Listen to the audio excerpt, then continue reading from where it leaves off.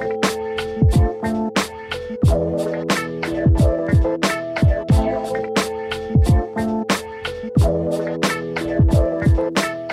and welcome to the Commander Theory podcast. I'm Nick Beatman and I'm here with my friend Zach Mack. Hello, everybody.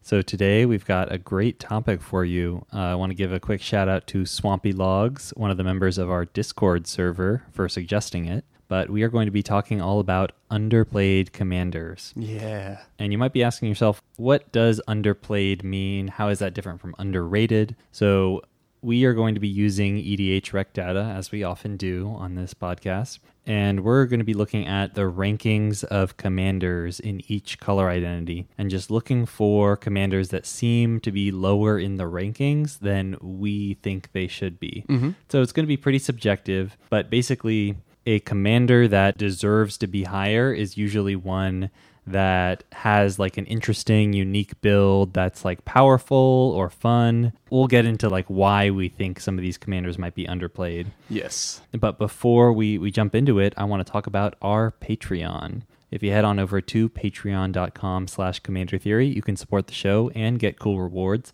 like joining our Discord server for as little as $1 a month.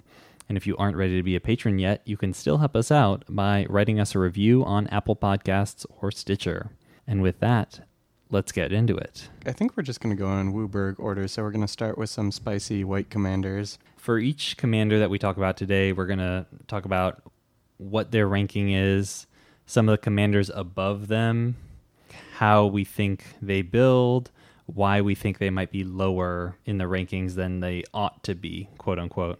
The first commander we're going to be talking about today is Teshar, Ancestor's Apostle. So it's 3 and a white for a 2/2 legendary bird cleric. It's got flying, and whenever you cast a historic spell, meaning an artifact, legendary, or saga, return target creature card with converted mana cost 3 or less from your graveyard to the battlefield. So currently Teshar is sitting at number 10 out of the mono white commanders. It's a respectable spot. Mm-hmm.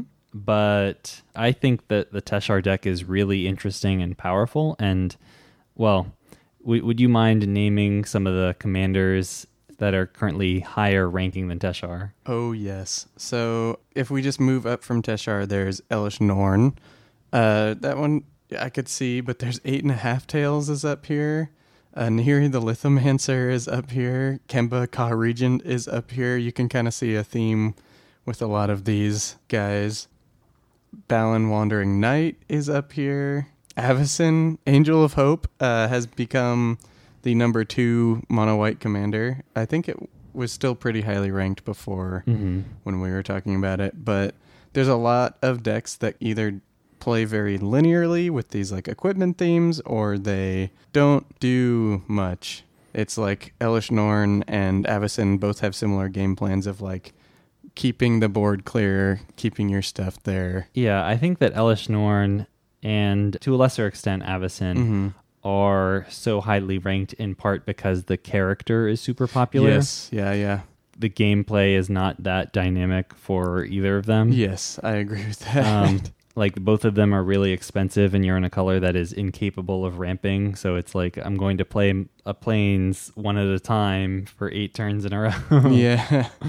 Yeah, the 8.5 Tails really blows my mind too. Yeah, 8.5 Tails is very defensive. It kind of cares a lot about what your opponents are doing and doesn't really give you as much of a game plan. Yeah, I have a friend with an 8.5 Tails deck, and they enjoy it, and that's cool. But I don't know what inspired them. Mm-hmm. The Teshar list. And I think we're going to talk about one more mono white list, but these lists, like, they play so differently than the rest of these mono white lists we mentioned. Yeah. So Teshar, if you haven't played it, if you aren't familiar with it, it's a combo deck. Yes. It's kind of an eggs combo deck, a bit of a sack outlet kind of deck. Yeah. And there's just tons and tons of different combos that you have to learn. And then because white is incapable of tutoring, you just kind of have to luck into them. Yeah, you have to piece them together. I find this deck very difficult to play, and I've been playing Commander for 10 years because it's not obvious when you have a win. You just sometimes will have a hand full of cards and think like, wait, do I win here? Which could be a reason that it's not more popular. Teshar, who has a very interesting gameplay, is fairly difficult to like pilot and put together. I would assume like most people's Teshar lists are not as Tuned. Yeah, I'll say tuned, like probably running a lot more like good stuffy things than they really should or need to. Mm-hmm. Which would kind of like water down a lot of the potential for explosiveness. It's a challenging deck. I think you're right. That's probably the reason why it's a little lower in the rankings than it like ought to be, because it requires so much of you as a deck builder and as a pilot. Yeah, but really, really cool. Like if you've ever wanted to play with like Cathodion or like Leonin Squire in Commander, then there you go. Like this is the perfect. Do I got a list for you? It's a great commander for Scrapyard Recombiner too. Oh yeah, that's really cool. There's some really essential constructs in this deck. Yeah, and it just runs a bunch of really cheap, interesting cards that just really aren't going to see play in like any other deck. You're not really looking to run like Benevolent Bodyguard in too many lists or Memnite. You don't play Memnite anywhere. You don't play that anywhere. That's not a card you want to play. Or like Phyrexian Walker. Yeah, there's like a ton of goofy little dorks, like artifact guys and cheap guys who just get value or do something so minor, but when you can repeat them so many times with Teshar, just all of a sudden you're like, oh, I win? Scrapyard Recombiner is a one-card combo in this deck, pretty much. You can get Phyrexian Walker, and you can get Workshop Assistant. You can get a Forge Master, and that'll get you your sack outlet. There you go. Yeah. We did it. The next list is not quite as friendly, but we're amazed at how little the list gets played and also how people tend to build this list, so we wanted to bring it up. Yeah, so this is Hokori Dust Drinker. It's 2 white for a 2/2 legendary spirit. Lands don't untap during their controller's untap steps. At the beginning of each player's upkeep, that player untaps a land they control. This is a pretty heinous ability. Oh yeah, this is popularized by the card Winter Orb. Essentially, the way to build around the deck is to break symmetry and make it so that Hokori affects your opponents but doesn't affect you. Yes. Once you have all your mana and your opponents have none of their mana, it's not that hard to win from that position. Oh yeah, no, it's actually, I would say it's fairly easy, even in mono white, to do that. Just because the advantage is so severe. It's so much. And there's a lot of tech that will enable you to do it. But funnily enough, we're not seeing much of it. No, yeah, when you look at the like average list, it doesn't come up. A couple cards that you probably want to be running in your Hokori list are Astral Slide and Astral Drift. They do essentially the same thing, but it's 2 and a white for an enchantment. Whenever you cycle a card, let you exile a creature and return it at the beginning of the next end step. So the fact that in both cases it's a delayed return means that you can do some pretty interesting things with it. So for example, if you were to blink Hokori during your opponent's end step, assuming the opponent's on your left, then it won't return until the beginning of your end step, which means it's not in play during your untap step. You will get to untap all of your lands, and then it returns right before you pass the turn to your next opponent, and they have to deal with living under Hokori. So there are many cards with cycling in white. There's like 40 or something. Yes. And a lot of them just have utility. And generally, like, running a bunch of cycling cards is not a huge burden. No, yeah, they all kind of do something. Like something you'd probably kind of want. Like a lot of them, there's a few that destroy artifacts and enchantments and stuff like that. There's some that grant protection to a creature, and it's like, okay, I can use this either to protect Hokori, or if I happen to have Astral Slide or Astral Drift, they can blink him and Decree of Justice is played pretty heavily in general. Like that card is a pretty large advantage. Like if you like don't have to tap all of your stuff and all of your opponents are completely tapped out, like that for any amount will help you win. Pretty nuts, yeah. Yeah, there's also just some other good utility cards like Akroma's Vengeance. just wipe the board of everything. Yes. So, and of course there's like cycling lands, so there's almost no cost to running those.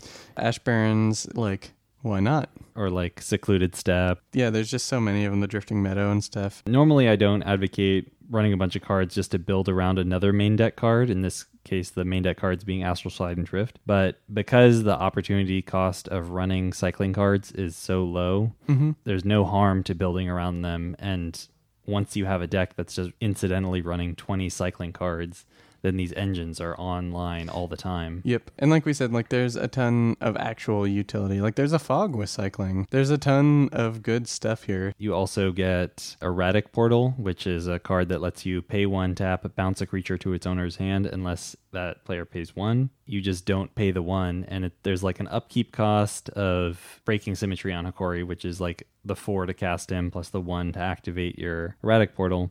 But that could still be a big net benefit for you once you have like 10 lands in play. I'm just amazed that like it seems like Hikori is like the troll commander. Like looking at the lists that people have posted, like it's Spirit of the Labyrinth and Hushwing Grift and Static Orb, and it's like you don't need to build into these if your commander is already the same. Yeah. Like I really don't think that like you need to play all of the like Eidolon of Rhetoric and the like Rule of Law. I can understand the taxing card, so like Lodestone Golem's pretty good when your opponents like have to pay more and their lands aren't untapping. Like stuff like that I could kind of see being a thing. Or like a Vern Wingmare. Like, okay, I understand that one. Like non-creature spells cost more. But like, why Static Orb? Like, why are you making this harder on yourself? On yourself, harder to break the symmetry. Yeah, that seems strange to me. And I'm amazed at how many lists are just playing like every single troll mono white card. Did we mention that Hikori is the 23rd most popular mono white commander? We have not yet. Okay, all right. It is worth mentioning that Hikori is pretty far down the list, especially when you consider that the good mono white commanders stop at around 6. So that's really far down. In this case, it's a combination of things why he's so far down. One is it's like an effect that will get you targeted. Anyone who sees Hikori in the command zone are going to be like, oh, I can't allow this. Yeah.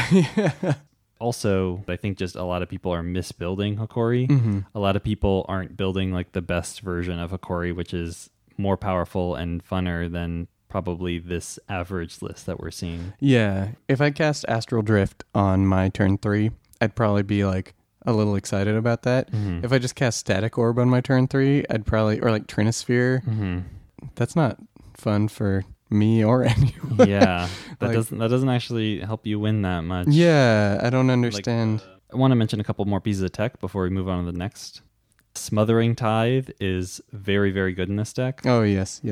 Like your opponents generally don't like paying for Smothering Tithe, but when they only untap 1 land per turn, it's just not going to happen. It's never going to happen, yeah. Also, lands that tap for more than 1 mana are very, very good. So like Lotus Veil, when it enters the battlefield, you have to sacrifice 2 untapped lands, but it taps for 3 mana of any one color. That's very good. Scorched Ruins. Yeah. It's the same thing, except it taps for 4 colorless mana. There's the new Lotus Field from M20. It enters the battlefield tapped, and you have to sacrifice 2 lands, and it has hexproof. So those are all pretty good in this deck. Ancient Tomb, Temple of the False God. Yeah, any of those guys. Yeah, help you break the symmetry. We're going to move on to blue. So this one, I think, is near and dear to both of our hearts. Our mono blue commander is Thada Del Acquisitor. So Thada Del is a 2/2 for 1 blue merfolk rogue, has Island Walk, and whenever she deals damage to an enemy player, you can search their library for an artifact card and exile it, and then you can cast it until end of turn. To give you some, for reference, like, what rank is she? She's number 30. 30 in the mono blue commanders. Yeah. So pretty far down there. She is not the most build-aroundy. Yeah, because she's so focused on just taking your opponent's stuff, you're playing their deck almost more than you're playing your own deck. Yeah, basically, like, the first things you steal from everyone is everyone's Soul Ring. So we actually had a friend who made this list back when he didn't have Soul Rings, and kind of the idea was he would hit you and then take your soul ring and then use it to cast everyone else's soul ring. And it was pretty funny. There's also some really cool things you can do with her just by virtue of the fact that she's a rogue. Oh, yeah. That means she gets access to knowledge exploitation. That means she gets access to Notorious Throng. Yeah, two very so powerful cool. cards with Prowl. Mm-hmm. There's a couple things you can do to synergize with her Island Walk. Mm-hmm. Like Spreading Seas and Aquatex Voile both draw you a card. So Yeah. it's pretty low opportunity cost to run them. There's Quicksilver Fountain, which can really mess with the mana base of multicolor deck. Yeah, that's a 3-cost artifact. At the beginning of each player's upkeep, that player puts a flood counter on target non-island land they control. That land is an island as long as it has a flood counter on it. And then at end of turn, if all lands in play are islands, remove all flood counters from them. I've seen it wreck some games before. It's way more powerful than it looks, especially like if you drop it early enough to kind of like catch people. This list is pretty funny too. Like you can run some things like Psy Master Thopterus and like at bare minimum sack all the artifacts you're getting to draw more cards, which is really silly. You can run Agent of Treachery, a card from M20. Yes. At the beginning of your end step, if you control 3 or more permanents you don't own, draw 3 cards. And you also steal something. But the main thing is like it's very easy to meet that condition of having 3 or more permanents you don't own when your commander steals stuff so easily. Yeah, it just hits things and steals things, and it's very, very easy to do. Let's talk a bit about why we think Thada is so low in the rankings. She's below things like Mistform Ultimus. Yeah, some things that are higher up in the list than Thada Adel. Blind Seer. That one really gives you direction there. Yeah. Fibblethip the Lost. Kami of the Crescent Moon is much higher. Oh, also Thassa, God of the Sea. Most people that are building Thassa are doing the sea monster build. Oh. More than 50% of these decks have Tromokratis. But why do you think Thada is so low in the rankings? Yeah, I mean, she's not super, like, enticing as a build. I think that she looks like a Voltron commander because she's cheap and has, like, evasion in the form of Island Walk. And she like steals artifacts, so I think people think of her as this kind of like linear Voltron-y kind of strategy when she's actually like much trickier and kind of sillier than that. I think that she might be low just because she doesn't give much direction for a deck. And so even though she is very powerful and you can ramp really easily, what do you do with the other 99 cards? Yeah. Are you ready to move on to black? Yeah, for sure. The black one is really cool. Do you wanna talk about it? Yeah. All right. I have talked about this many times before, but the commander we're going to be discussing today is Iname Death Aspect. Iname is 4 black for a 4/4 legendary spirit. When she enters the battlefield, you may search your library for any number of spirit cards and put them into your graveyard. If you do, shuffle your library. She is all the way down at number 44. In these mono black rankings. That's incredibly low. There's only 56 decks in the database. Really surprising. And some of the commanders above her are things like Yargle, Glutton of Urborg. There's Corlash, Heir to Blackblade, who's like pretty much just a vanilla creature. There's the Haunt of Hightower, which is mostly just a vanilla creature. Yeah, there's just a lot of goobers up there. But this Iname deck is super powerful. I've talked about it before, so I'm not going to go too far into detail, but there's a couple ways you can build her. One way you can build her is just, I'm going to get 20 spirits and I'm going to tutor out Mortal Kombat. And at the beginning of my next upkeep, I win the game because that's the win condition on Mortal Kombat. But the more fun version of the deck is I'm going to get this like toolbox of spirits and fill my graveyard with spirits that'll let me do pretty much anything I want. And then reanimate them and control the board and eventually grind my opponents out. Because there's things like He Who Hungers is a spirit. 4 and a black for a 3/2 flying spirit. 1, sacrifice a spirit. Target opponent reveals his or her hand. Choose a card from it. That player discards that card. Plays the ability only anytime you could cast a sorcery. And then Soul Shift 4, which means when it dies, you go get a spirit with 4 CMC less out of your graveyard and put into your hand. So you can just completely destroy your opponent's hands with this card, especially since there are some really good self-recurring spirits. Yes. Bloodghast is a spirit. Nether Trader is a spirit. Just getting like He Who Hungers, Bloodghast, Nether Trader is enough to completely ice your opponent's hands. And there's a ton of these different loops you can make too. There's spirits that sack creatures for like pinging. There's Cryptghast is a spirit, so like getting that into your graveyard and getting it on the battlefield, instantly doubling your mana, super powerful. Kokusho is a spirit. Kagamaru, First to Suffer, is a spirit. Kagamaru, he has power and toughness equal to the number of cards in your hand, and you can pay black and sacrifice him to give all creatures -X until end of turn, where X is the number of cards in your hand. So it's a board wipe that you can tutor into your graveyard, Yes. and then you're in the best color for getting it out of your graveyard and onto the battlefield repeatedly. Yeah, no, that card has Shrek'd my board many a time. Mm-hmm. It's very, very powerful. Yeah. Myojin of Night's Reach is a Yep. spirit. There's just many powerful things you can do with this commander. It's an awesome control deck. It's a powerful combo deck. And it's crazy that it's number 44 in the rankings. Yeah, I agree. Why do you think it's so low in the rankings? There's a lot of mono black cards that like do a very similar thing. And I think this is just off kilter enough, like building around this certain tribe, but not in like the typical tribal sense that like it doesn't like capture people's imagination. Because if there's one thing I've learned about EDH Rec and like people building, it's that they hate getting on Scryfall. So I think like the fact that you would have to put in effort to look up a lot of these spirits to put into this list, more so than just playing Mortal Kombat or something like that. I think that might be a turnoff for people. They're like, oh, like I can't think of any spirits off the top of my head that I would want to do this with, so I'm not going to. It might be that it's a turnoff because there's downsides to this card. It costs 6 mana before it does anything. Yeah. It requires you to commit to this one particular creature type. Yes. It puts them into the graveyard, so there's an additional step of like, well, how do I get them out of the graveyard? Yeah. If you don't know of the existence of Mortal Kombat, it might just seem like it's too much trouble. Yeah, or like Balthor the Defiled, like something like that. Like there's a Yeah. bunch of ways to get like a bunch of cards out of your graveyard. Yeah, I mean, In there's one like, shot. yeah, there's Living Death, Twilight's Call, but Yeah, all of these cards just basically get creatures out of your graveyard in one shot. Patriarch Spitting. Classic. I think it's just there's like a few too many steps for most people.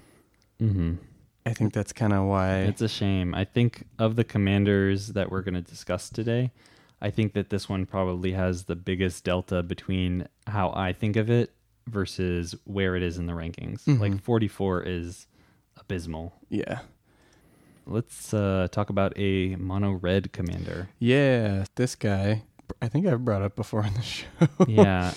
How far down in the rankings is he? Just below Tuk Tuk the Explorer is Merton Stromgald, coming in at number 70 on the mono red commanders. Merton Stromgald is 2 red for a 1/1 legendary human knight. When he attacks, other attacking creatures get +1/+1 until end of turn for each attacking creature other than Merton Stromgald. When he blocks, other blocking creatures get +1/+1 until end of turn for each blocking creature other than Merton Stromgald. This guy makes your token armies enormous. Absolutely huge. Yeah, the block like never comes up because like he's guaranteed to die in that case. But the attack, when you're guaranteed to get this massive buff. It's coat of arms, but for anything. Yeah, so you got a bunch of goblin tokens, boom, like kill somebody. You got a bunch of elemental tokens, boom, kill somebody. You got some manlands and a solemn and something else, like there you go, Merton, maybe kill somebody. Like it's so much damage so quickly, and it's only 4 mana. So knowing how much people like coat of arms, it's amazing to me that more people haven't gravitated towards him. He's from Ice Age. He's very old, but he's not super expensive. He's not like a very highly sought after Ice Age card. Yeah, he's like $2, $3. Yeah, like still technically like $1 rare, like in the bulk rare bins. there are many good token commanders in red, Mm-hmm. but he's number 4, number 5. He's one of the best still. Yeah. Just a curve of like any one drop, and then like Krenko's Command or Dragon Fodder or Mog War Marshal, anything along those lines. Goblin Instigator. Mm-hmm. And then a Rabble Master or a Legion War Boss or Hordling Outburst. Mm-hmm. Then you cast your commander, and then turn 5, you're swinging for just absurd amounts of damage. Yeah, an incredible amount of damage. It's really, really crazy. And this is like barring like if you played any haste granters, if you played any more efficient token generators, like it's pretty crazy. And the thing is, like, there's so many cards in red. I think there's 5 cards now in red that cost 2 and make 2 tokens. Mm-hmm. And there's at least 2 cards in red that cost 4 and make 2 tokens. And there's multiple 5 mana ones that make multiple tokens. There's a lot. And this is barring sorceries, instants and sorceries too, those rarities that make more things. And things like Hainwar Garrison or just Krenko himself. Like, Krenko is also very good in this list. So, all right. I think I have the best example of how underplayed Merton is. I think this one is just like incontrovertible. mm-hmm. Merton costs 4. He's in a monocolor color identity. Jazal Goldmane costs 4 and is in a monocolored identity. Jazal is a 4/4 first strike cat warrior and has 3 white attacking creatures you control get +X until end of turn, where X is the number of attacking creatures. So it's essentially the same ability. Yeah, very similar. Except Jazal Goldmane pays 5 mana for it, and Merton Stromgall gets it for free. Yeah, just gotta turn it sideways, baby. Yeah, but Jazal Goldmane has 67 decks on EDH Rec, and Merton has 11 decks. No, but this guy is insane. I was introduced to him by him beating my face in many years ago. And it was an experience I never forgot. I already have multiple mono red lists right now, and he's always one of the ones I look at and go like, Merton, get over here, buddy. Maybe someday. What are some of the commanders above in the rankings that you think are just much, much worse than him? There are a few. Manichi the Fevered Dream. So this is a 1/2 spirit for 2 and a red. It has 1 red. Switch each creature's power and toughness until end of turn. Funny thing about red creatures is they tend to have higher power than toughness, don't they? Yes. So the vast majority of the time, the ability only makes your creatures worse. But it's absurd that card is red instead of blue or like white or like a color that could actually use the ability. Make use of it. And that's not even like the most egregious offender, I think. I think that like Aaron the Relentless, 3/2 red, so 5 CMC for a 5/2. He has haste and he has red regenerate. He's just a hasty 5/2 with very expensive regenerate. Man, there are a lot of vanilla creatures on this list that are significantly higher than Merton. Yeah. I'm just going to rattle them off because I don't need to read all these to you. Yeah. Lubu, Master at Arms. Yes. Rorik's Bladewing. Meraxis of Keld. Brothers Yamazaki. Brothers Yamazaki is above this guy, Merton. It's crazy. There are many, many cards that are much, much worse than him. But completely eclipse him in terms of popularity. Yeah, it's really crazy. I'm amazed that Squee the Immortal is more popular too. Like, is that just a combo list? Do you just clamp it a bunch? No, people just suit up Squee. It's a Voltron list. I guess Voltron players were tired of their commanders getting killed. It's like, okay, kill this. Red has a lot more depth than it used to, but I still just feel like he's gotten an unfair shake over the years. Yeah, he should be in the top 20 at least. So powerful. Top 15. So strong. Freaking Ashling the Pilgrim is here. That one's definitely a meme deck, though. Okay. People meme with the Ashling. Why do you think this guy is not as highly rated? With Merton, it might just be that because he's like the 4th or 5th best token commander, anytime somebody thinks tokens in red, they're going to get redirected to one of the better options. No, I actually could see that, especially for mono red. Just like there's a larger gravity well around Purphoros or Purphoros. Zeta Exactly. or Krenko. They're playing a lot of the same spells. Yeah. That's our mono red pick. I hope you make us Merton deck. Let's get those numbers up, folks. Let's get those numbers up. All right, moving on to green. We have a couple commanders we can talk about here. Let's start with Reiki, the history of Kamigawa. Oh, yeah. You had a challenge a long while ago to make a Reiki list, right? Like someone asked you about this? Yeah, he rips. He's really good. He has only gotten better recently. Yeah, that's true. so Reiki is 2 and a green for a 1/2 human shaman. Whenever you cast a legendary spell, draw a card. Anytime a commander just says whenever you cast something, draw a card, that really pushes you to play just the cheapest members of that category. It really does. And it's absolutely the case here. The deck is all about playing like Ovia Pashiri and Eladamri, Lord of Leaves, and just like the cheapest 1, 2, 3 drop legendary creatures. So you can just kind of elf ball out because you're also running stuff like Earthcraft. You're also running, what's the paddle? Honorworn Shaku. Honorworn Shaku. Mm-hmm. You're also running like Cryptolith Rites. You're just trying to make it so that all of your guys tap for mana. So they kind of like subsidize their own mana cost. And then Reiki subsidizes the cost of the card. So you're just kind of elf balling out. And then eventually you've got a whole bunch of creatures on the board and you got to win from there somehow. I don't know. You figure it out. There's a lot of different ways to turn random creatures into a win in mono green. The king of overruns. So that's a really strong deck list. Let's put that in perspective. What are some of the commanders that are above Reiki? Reiki is number 22 of the mono green commanders, and above Reiki are things like Ovia Pashri, Sage Lifecrafter. Mm-hmm. So Ovia Pashri costs 1 green for a 1/2 human artificer. She has 2 green tap, create a 1/1 colorless servo. She also has 4 green tap, create an XX colorless construct artifact creature token where X is the number of creatures you control.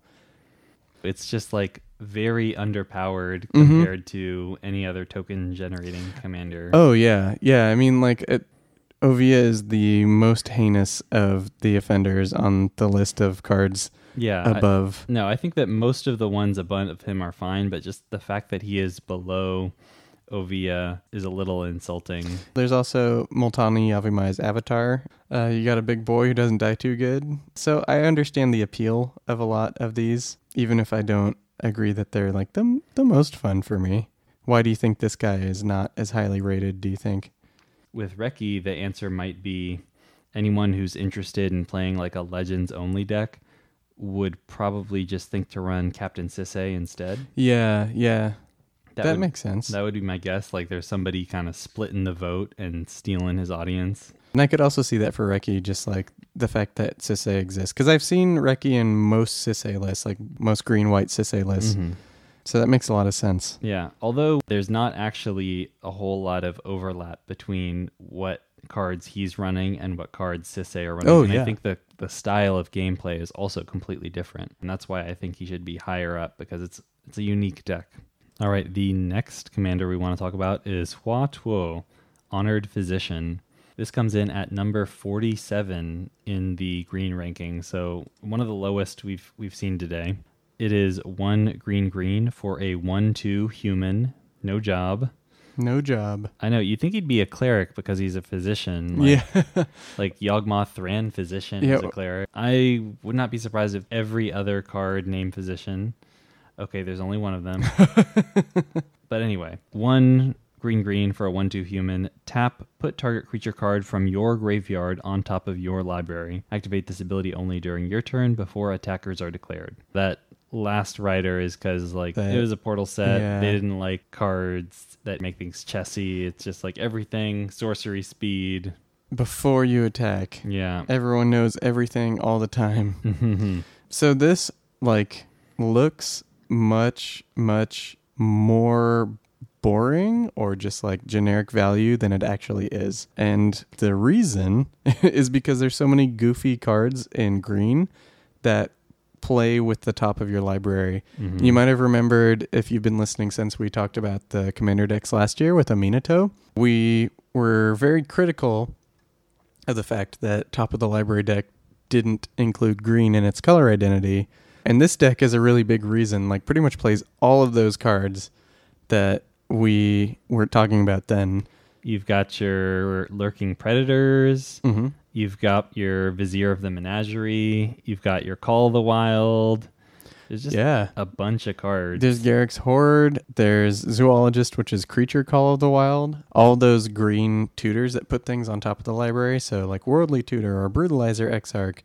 All of a sudden you get your guy, and he's right there, and you can just cast him. Mm-hmm. It's pretty cool. There is no grindy mono green deck other than this guy. Yeah. Like, this is, out of all the mono green commanders, like, this is the only one where the game plan is like, I'm gonna grind out value and beat you over the long game using this creature as a resource. In the same way that like mono black kind of does similar things, where it wants guys to sack for profit, or it pays life for profit. Like, they kind of have similar playstyles. Green has similar playstyles where it's like, I ramp into big guys, or I ramp into tokens, or a lot of I ramp into X. This deck doesn't do that. Mm-hmm. Like, you do ramp because you're in green, and ramping is very strong in Commander, but you're playing the cards in such an interesting way. Yeah, and there's just like no other green commander that really lets you play out of your graveyard. Mm-hmm. Like, having access to that second hand is so strong. Mm-hmm. And this is one of the few that can make use of it. So it's just unique among the green decks. It's at a decent rate. Like, 3 mana for this commander is pretty solid. There's a lot of build around. I think this deserves to be much, much higher than it is. Yeah, I do too. I think if you were to look at a list for this guy, you would be convinced that like he'd be a ton of fun. And also, he's only 3 mana. Mm-hmm. And this is something that I've been running into a lot recently, is like, I'll play a deck and I'll see a commander and I'll be like, oh, I really want to make that guy.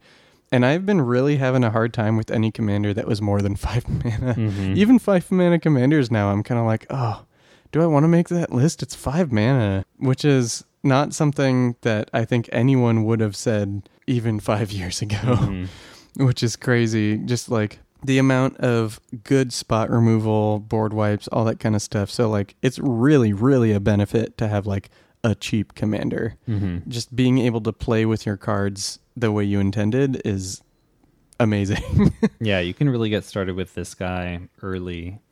And there's some very cute things you can do. Like, one of the most popular cards in this deck is Evolutionary Leap. Yes. And because the way it works is like, you can sacrifice a creature to Evolutionary Leap, and then before the ability resolves, use Watuo to put that creature back on top of your library and basically draw it again. So it's like a instantly get any creature into your graveyard and then back into your hand. So if you have a creature with dies triggers, with ETB triggers, it's a cool little engine for you. And also, green has some really good Zac outlets. In addition to Evolutionary Leap, there's also Greater Good, Birthing Pod. And so this guy can make use of these Zac outlets really well, because it's all about sending your creatures to the graveyard and reusing them. And then on top of that, you get to play cool things like Kessig Cagebreakers, Mm-hmm. and really anything that self-mills. You get to play like Munvali Beast Tracker, which is a 1/2 for 3, 1 green that puts creature with Death Touch, Hexproof, Reach, Trample, and on top of your library. And it turns out there's a decent amount of creatures with those abilities that you would love to put back on top of your library, cast from the top of your library with those abilities. So yeah, I would really think about this guy. Like, it's much deeper than you might think on first glance. It was much deeper than I thought on first glance. This deck is actually really rad. All right, I got a couple questions for you. Yes. So first off, what are some commanders that are above him in the rankings that you think are not nearly as interesting? Yes. Are you ready for this? Yeah. So there's Kesa. She costs 3 and 2 green. Elf Druid, a 2/3. Or is she? She has all green creatures you control get +1/+1. This includes her. So she is a 3/4 for 5. That is an anthem for all of your green creatures. Oh man, 1/1's not really enough, especially in mono green, where we mentioned earlier in this episode, you're the king of overrun effects. Yeah. Just like so many buffs. It's so not worth it to put that effect on your commander, unless it's like Azuri, Mm-hmm. because it's so easy to tutor out a Craterhoof and kill everyone. Yeah. You want your commander to be generating some other resource, because if you're in green, you've got damage covered. in that regard, like there's also like Dwynnin, Guiltleaf Dane. Holy cow, this is probably like the least interesting of the elf commanders, and like its abilities don't synergize. So this came out in Magic Origins, or Magic Onions, as I like to say. It's a 3/4 reach. It's an elf warrior for 2 and 2 green. It has other elf creatures you control get +1/+1, again with the anthem. And whenever Dwynnin attacks, you gain 1 life for each attacking elf you control. I thought it had vigilance when I first saw the card. Like, I read it real quick, didn't really pay attention to the keyword, and was like, oh, cool, vigilance, so you can block and, like, attack and get the life, and, like, it all synergizes. But, like, why would you give reach, which means you don't want to attack with it, to a creature with an attack trick? Yeah. I don't know. Like, that one's not only higher than Huatuo, it's 12 steps higher. It's, like, much, much further up the ranking. I'm just going to rattle off a couple for you here. There's just so many, like, big, fat... Yeah, big, fat is very popular. Like, there's Sylvos, Rogue Elemental. Yeah, Sylvos. 3 green for an 8/5 trample. You can pay green to regenerate it. There's Multani Morrow Sorcerer, 4 green. It's star, where star is equal to everyone's hand size. So the collective hand size. And it also has Shroud. Mm-hmm. There's Malimo Morrow Sorcerer, 4 green for a star elemental with trample. Its power and toughness are each equal to the number of lands you control. There's Thrun the Last Troll, 2 green for a 4/4 troll shaman. It can't be countered, has hexproof, and pay 1 and a green to regenerate it. Grun the Lonely King. Grun the Lonely King is much higher than this. All of these, all they do is just beat face. Why do we need this many vanilla beater commanders? They're hankering. They got the thirst. I guess, but like, can't they just figure out which one is the best and then the others fall to the bottom? You got the hunger for that beef. Why do you think Huatuo is so low in the rankings? Because there's like 44 is incredibly low, and this deck actually seems really interesting. I think it's a few things. I think that it looks really uninteresting. Like, put a creature on top of my library so I don't draw it. I think that looks very uninteresting. I think it's an old card, so I think that people just don't look back that much. A lot of people think that Three Kingdoms commanders are kind of memey, and sometimes they can be. Like, for sure, sometimes people are just playing them because they can play them. But a lot of these things combine into, like, a very overlookable commander. It doesn't help that the only reprint he's ever gotten was in, like, one commander precon. It was in, like, the Gahiji deck, whatever deck, the Marith. So if you didn't buy that specific deck, then like you would just never encounter this. This is just an example of like a really simple design that has a ton of depth to it. Mm-hmm. It might also be that, like Iname Death Aspect, there's a lot of drawbacks on this card, and that might just turn people away. Because like, instead of putting it from your graveyard to your hand, you're putting it on top of your library. So like, oh, I'm kind of skipping a draw. Mm-hmm. And then there's also this timing restriction, so you like can't be tricky. It just looks weird and bad. It's like the Return to Dust thing. Like, you can be tricky, but only your first main phase. Yeah. It's like you can respond to triggers in your first main phase. I think there's enough unappetizing things on the surface to where no one bothers to like reach in and actually like discover the magic within. We're getting a little into like stereotype territory, but it might just be that if you are the kind of person who is attracted to green, this commander is not going to appeal to you. Mm-hmm. Like, you want the Malimos, you want the Multanis. Yeah, like, I would assume that if, like, a lot of people who want, like, a grindy green deck, they'd just pick a different color. Like, if you're the kind of person who likes grindy gameplay, no, play, I like, agree Whisper with that. Or play, like, Iname, there's great commanders for that. They just generally aren't in green.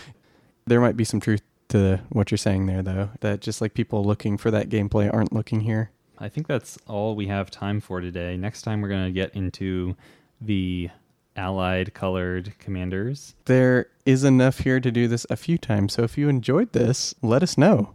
I want to hear what maybe you thought was underrated, or like a commander that maybe you get on your soapbox when you're with your play group about how cool they are, especially the monocolor ones, like anything we haven't colored that you think is cool. Like, please let us know. I'm sure there are some builds of obscure commanders that actually make them cool, and we're just not aware of like the trick. Mm-hmm. So yeah, definitely let us know if you're aware of some cool tech that can totally like flip the script on some of these underplayed commanders. Mm-hmm. just let us know. We'd love to hear about it. All right, we've got listener questions to cover. Since you've been playing a long time, have you noticed trends in terms of what types of commanders people are choosing? As the format has grown, has like the more enfranchised crowd shifted towards wonky and weird stuff? Or has the influx of new players made it so it's all about like the newest and shiniest or like established cards?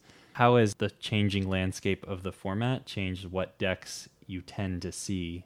Definitely, there's a lot more deck of the week than there used to be. Every set that comes out now, because they're designing for Commander, there's pretty much someone in any group chat I'm in that plays Magic that goes dibs, dibs, and like you'll see 4 of the deck immediately upon the set coming out. And that didn't actually used to happen. When I started, I felt like I saw a lot more decks where people were like connecting to X character or connecting to X playstyle. I saw a lot of decks with like Savra, Golgari, like Lich Queen, because like people really like Golgari.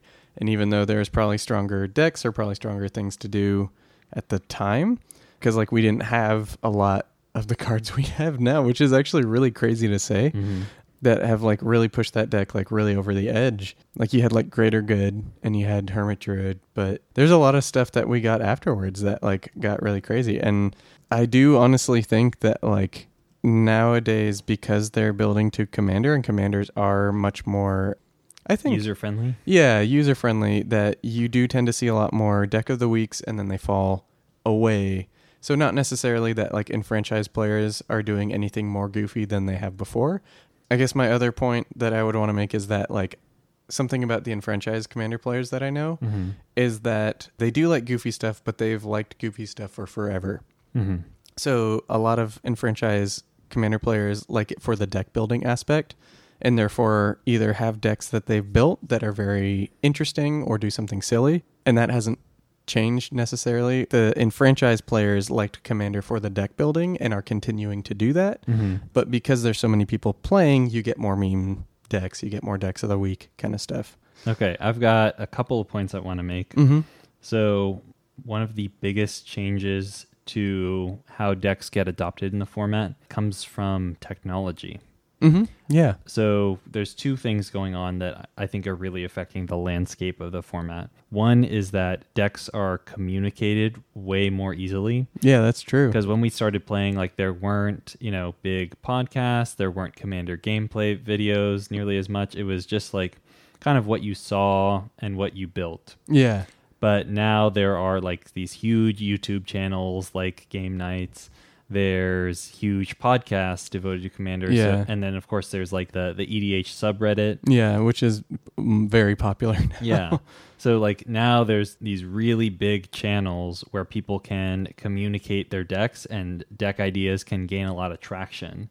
So that makes it so a lot of people can seize on some idea and build that, and then like EDH Rec gets flooded with those kinds of deck lists. Oh, yeah.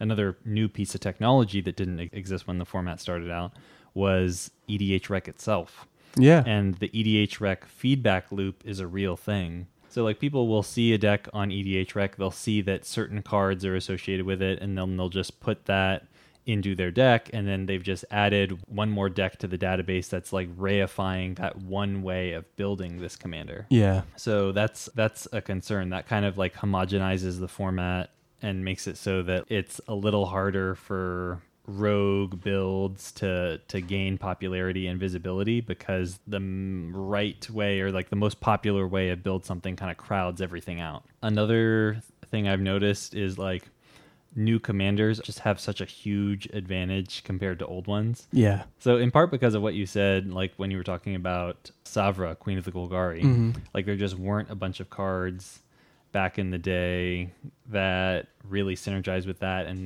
we've gotten more over time. Yeah. But it seems like these days so much of the building for a new commander happens right when it's released. Yeah, that's really true. So there can be like new cards being printed that like unlock old commanders and really make them viable, but their moment has kind of passed.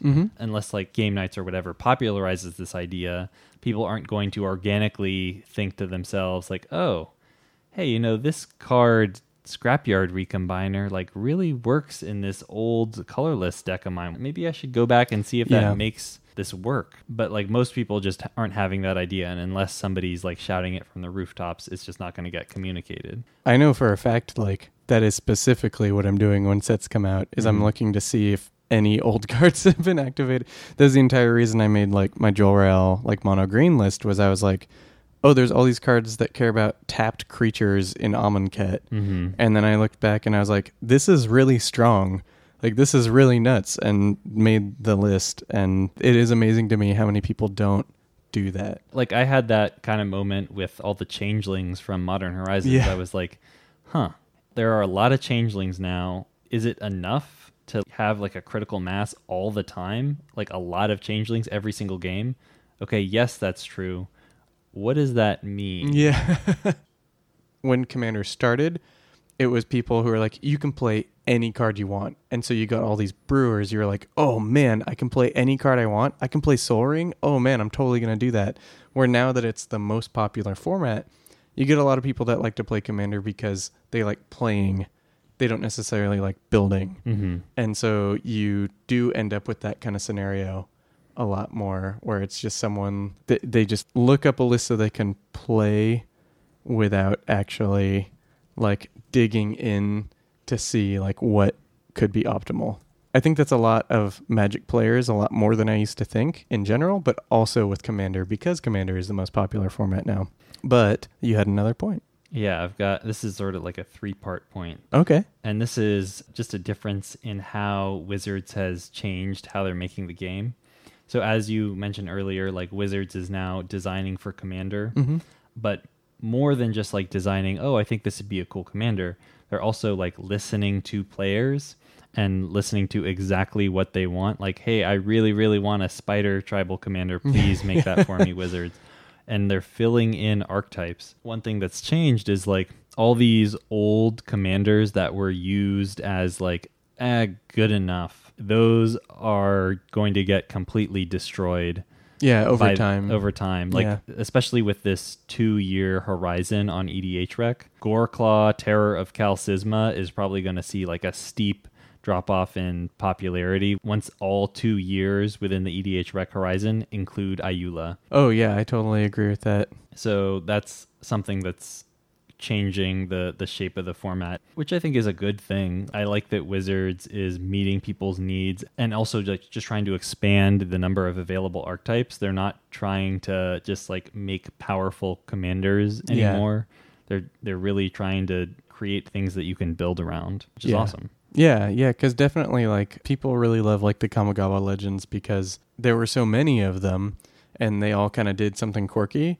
But the fact that they're all monocolor is like such a huge drawback. People loved them because they were all that existed, but now we've gotten past that. It's like we have options now, and we have good options now. You don't need to just force blank Commander from Kamigawa because it like is the closest thing to what you're trying to do. The 3 main driving forces are like communication tools, deck building tools, how Wizards is designing cards. Like those are the real factors that have changed over the last 10 years and that have influenced the shape of the format. I agree.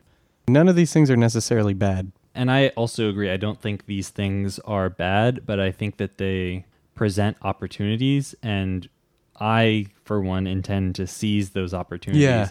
Part of the reason I am doing this podcast is because I want to communicate the good ideas and I want to refute the bad ideas, and I want to try to help shape the format in a way that people will build decks that they end up enjoying, and that like the enjoyable, interesting decks get put in a more visible place. Yeah, I think that the health of the format and like the discussions about the format are not always in the most positive places. So like anything at all that like we can do to like help steer them to cool builds or like good ideas or anything, like that's kind of the goal. We want to make sure the format is like as healthy as possible so that like as many people are having as much fun as possible.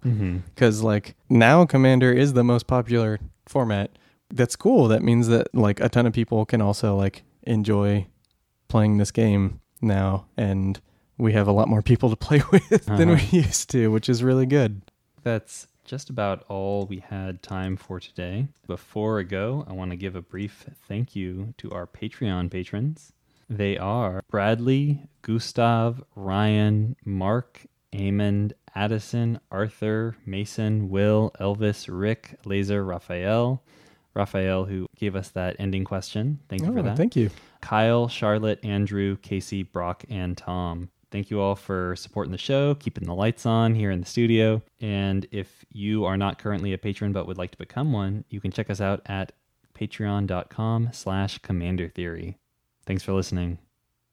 Thanks for listening. If you want to get in touch with me, I am at Commander Theory on Twitter and Tumblr. If you want to reach Zach, he is at Fat Bartleby on Twitter and Tumblr. The opening song is Lincoln Continental by Entropy, and you can check him out on SoundCloud. We'll talk to you guys next time.